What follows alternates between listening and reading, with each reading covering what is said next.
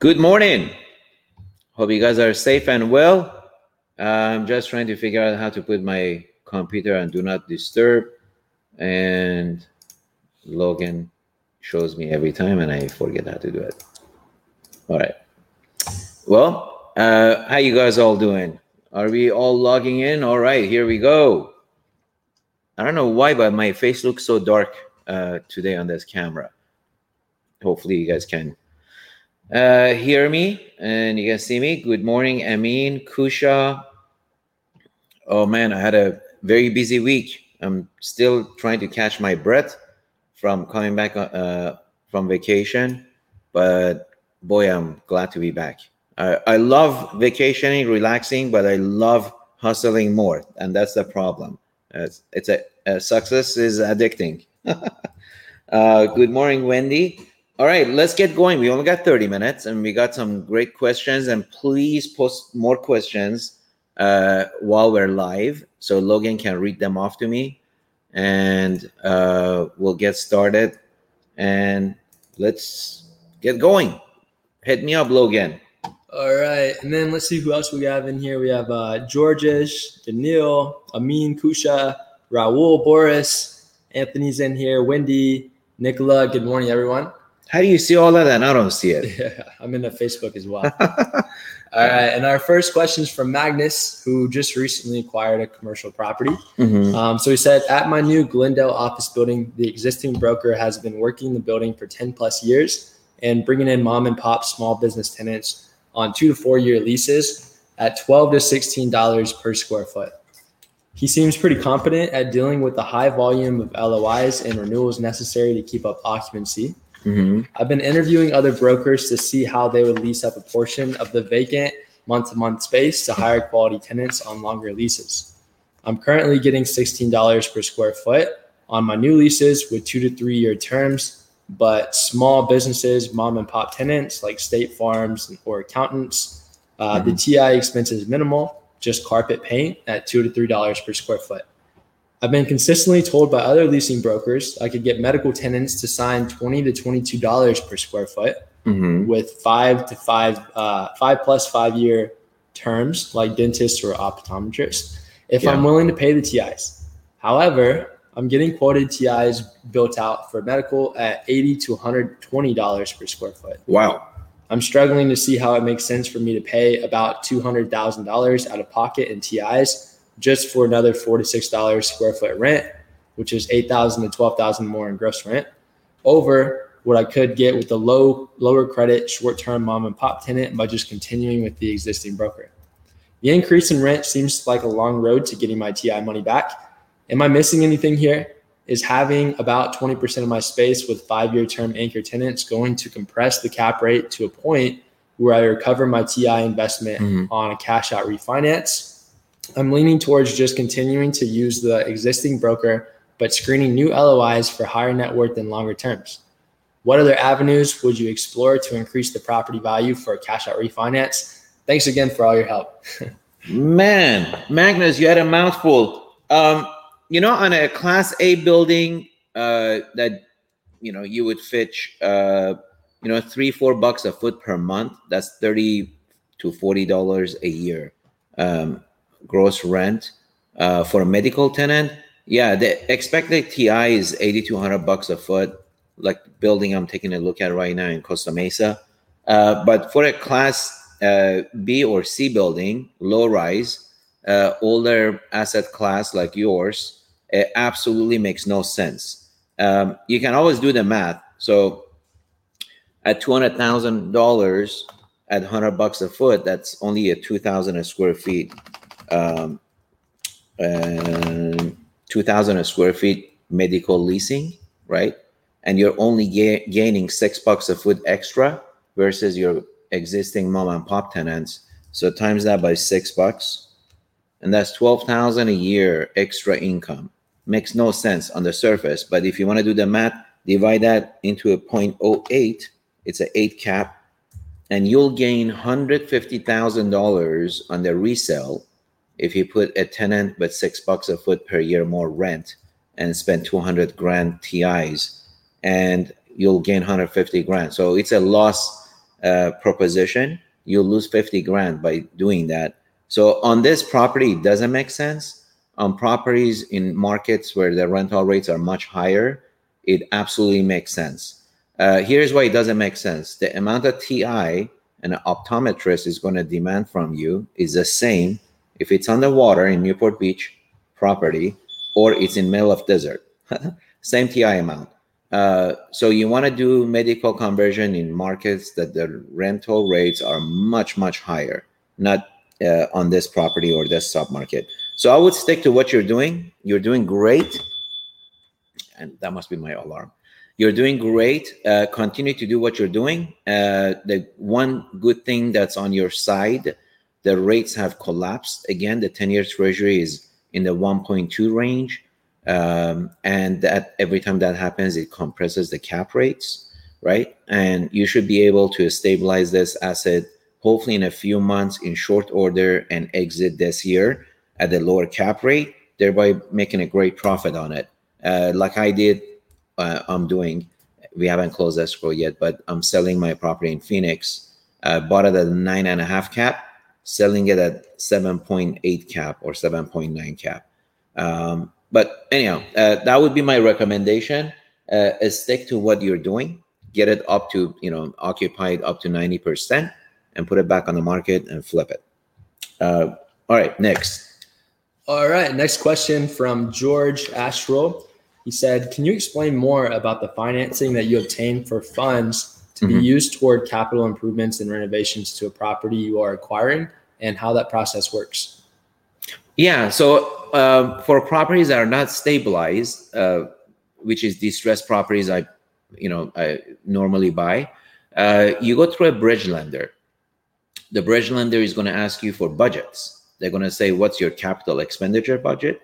Based on the property condition report, how much do you have to spend on the immediate needs of the property?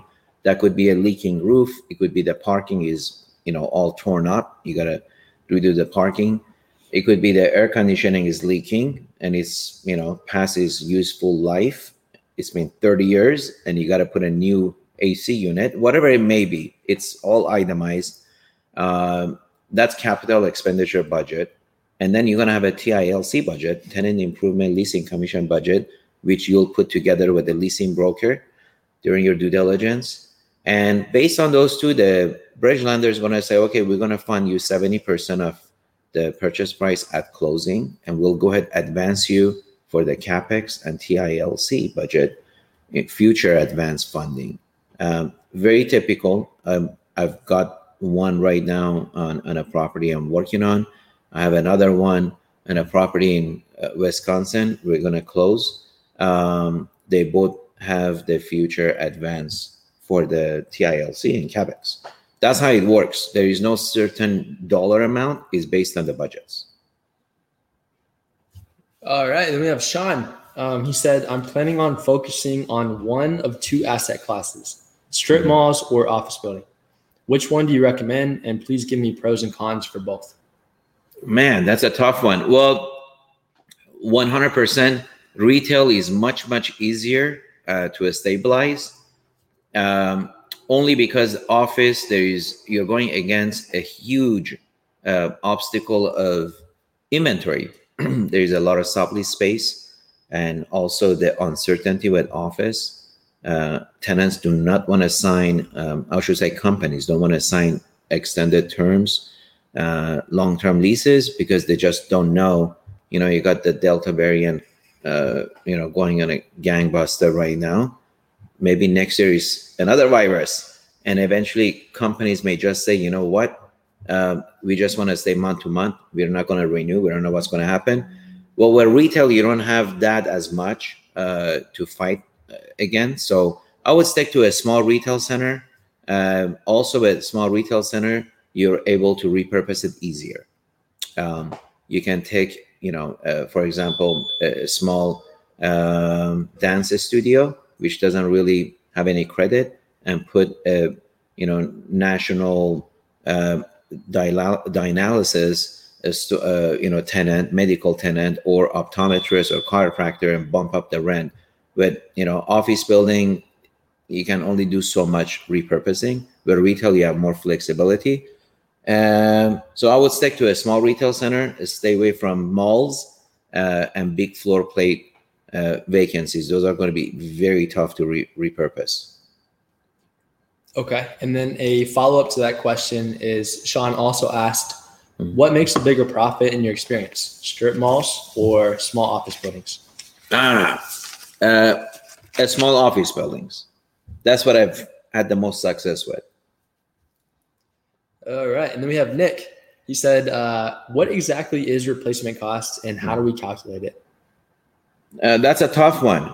It's a moving needle with the price of lumber, labor, everything going up, having a mini hyperinflation is hard to tell, but average price per square foot it would be based on the type of construction. So if you have a concrete tilt-up industrial or retail, that's typically under $120 a foot.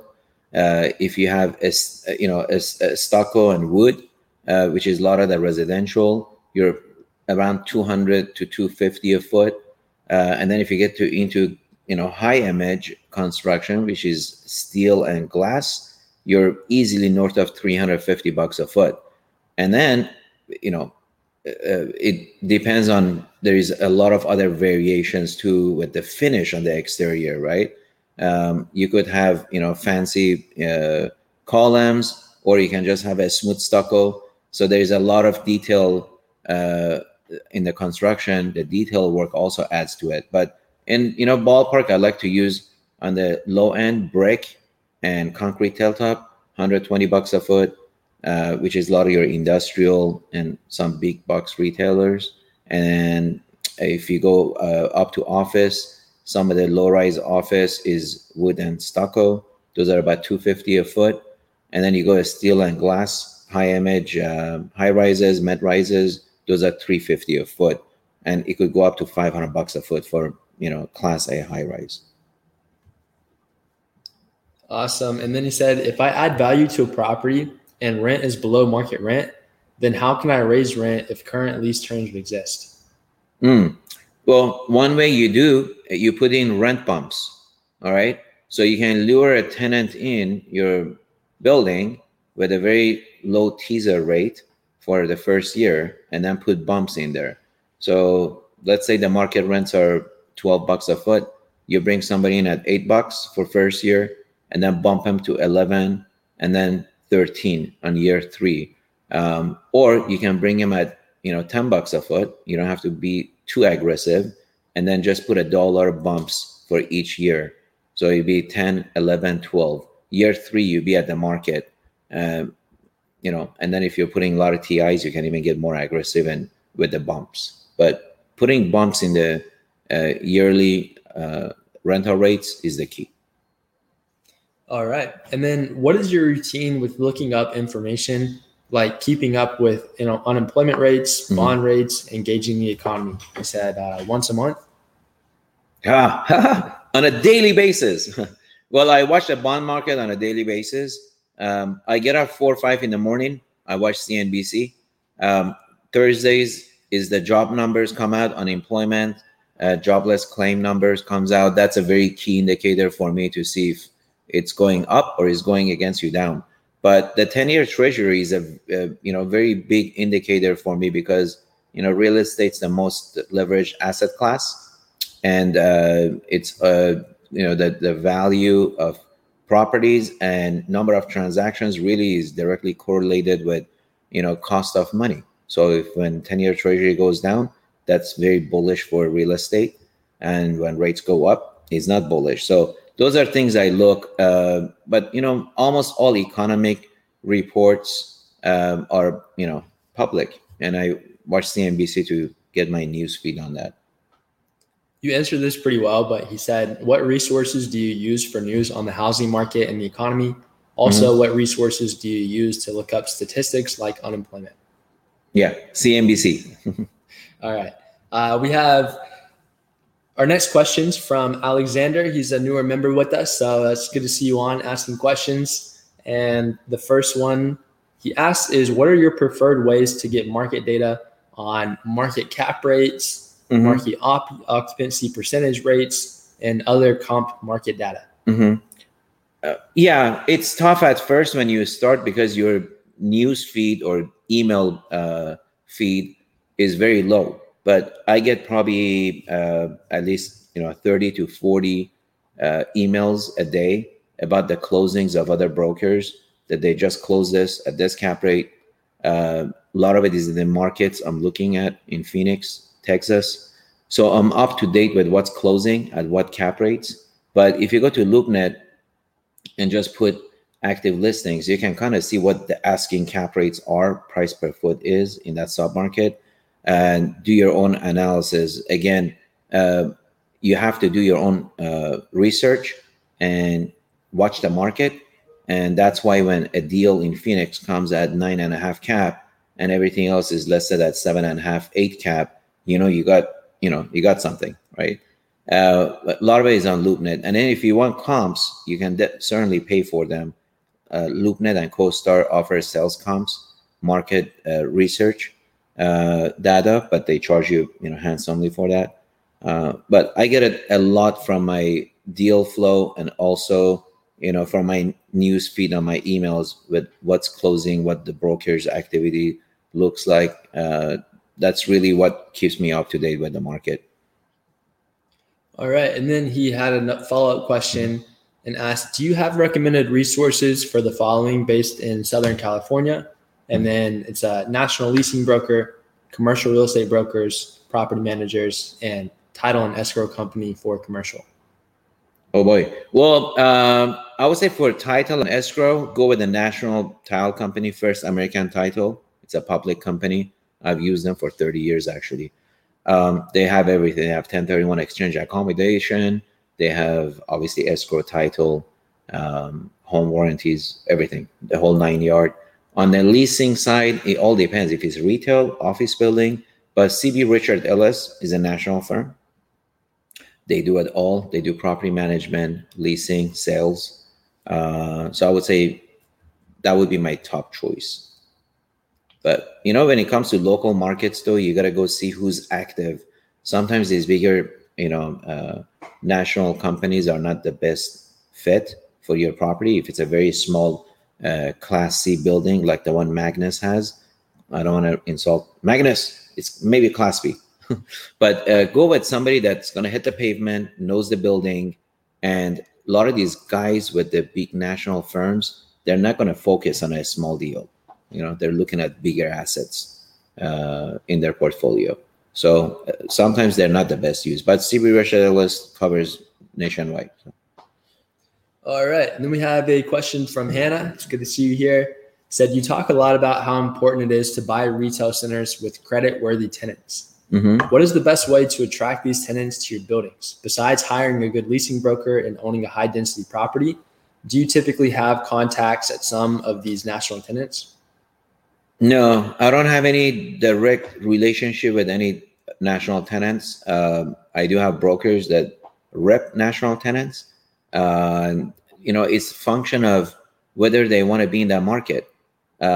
Before you buy a property, I would suggest you reach out to, let's say, CB Richard Ellis, some of these other national retail reps, and just ask them, say, hey, I'm looking at this building. Do you think we could get any national or regional credit tenants in here? And, if the density is there and they don't have presence within 3 mile, they may be open to, opening a location there. And they have a roster of retail tenants they rep. So that's what I would recommend.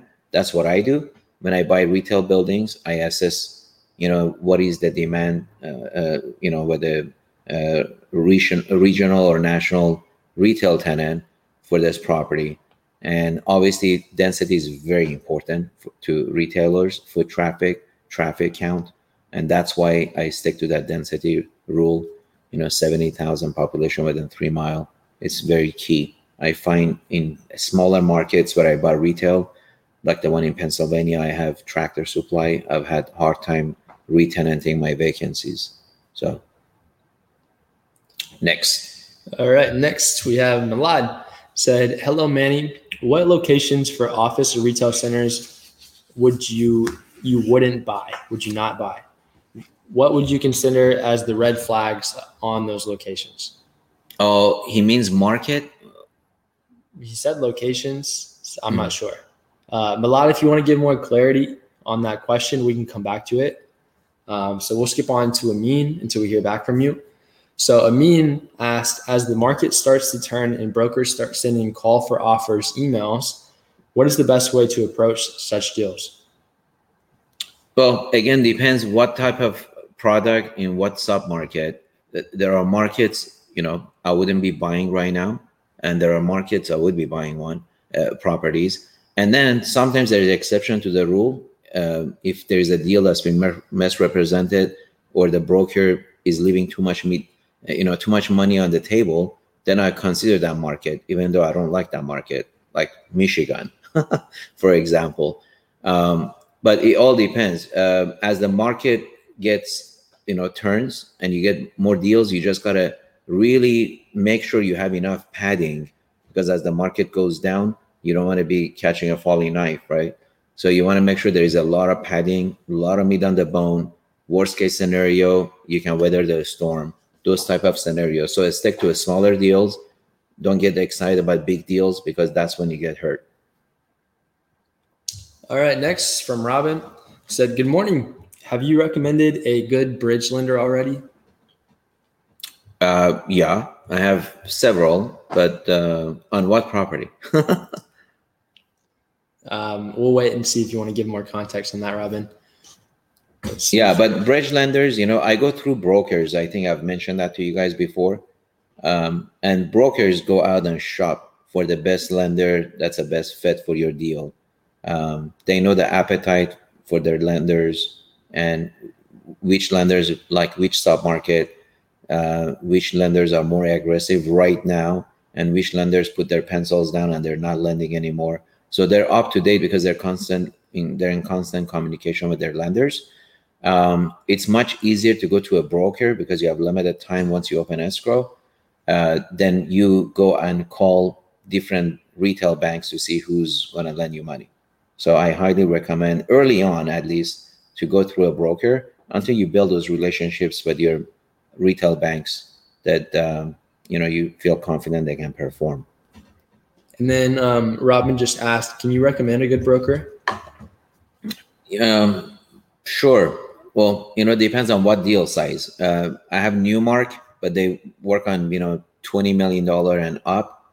And then I have Brandon Harris is good. He does smaller deals as well. I think we posted his information before. Yeah, we've dropped Brendan Harris in the Facebook group before. So after this call, I'll go dig him up and repost that. All right. And then George is popping in, said, hey, Manny, hope all is well. Where in Pennsylvania? I'm in Reading, Pennsylvania. I'm not sure. My property is in Waynesburg, Pennsylvania. It's a Tractor Supply Anchor Center, a small town. I bought that in 2007, and I had some money left in exchange. Believe it or not, I bought it for $4.6 million. I never saw the building until my anchor tenant at the time, it was, I think, Shop and Six, the grocery store, that sent me a notice that they're moving out. I said, I better go look at what I bought. But yeah, 2 times I bought a property. I didn't fly out to look. One was Buckdale Village. That was also in Pennsylvania. And they both happened to be in Pennsylvania. And the other one was the Shop and Save, which was Waynesburg, Pennsylvania. And now I put Tractor Supply in there where the grocery used to be. All right. And then Milad specified on his question earlier. I'll read it once again. So we're fresh on it. He said, what locations for office and retail centers would you not buy? What would you consider as red flags on those locations? He gave clarity and said, I lost it. I meant specific locations as far as where the property itself is located. So I think he's talking about maybe like street locations, not necessarily markets. That's hard to answer, Milad, but let me rephrase it. I tell you where I would buy. I don't look at all 50 states and say which ones I don't want. I'll just look at which markets are hot and population is on the rise. It's all about growth in population density and the function of is there enough inventory there for me to cherry pick from? So again, I like Texas market, Arizona, I like California. Those are three markets. Florida is super hot, but it's it's a market that it's very volatile and it has big swings. So I try to stay away from Florida and Vegas, but that doesn't mean you can't make a killing there. All right. And then we have a lot of people asking for the specific contact info of different referrals that you just mentioned. So guys, what we can do is over the next couple of days, make a resource, people who are open and willing to have that. And then we'll post that in the members area for everyone and update you on that.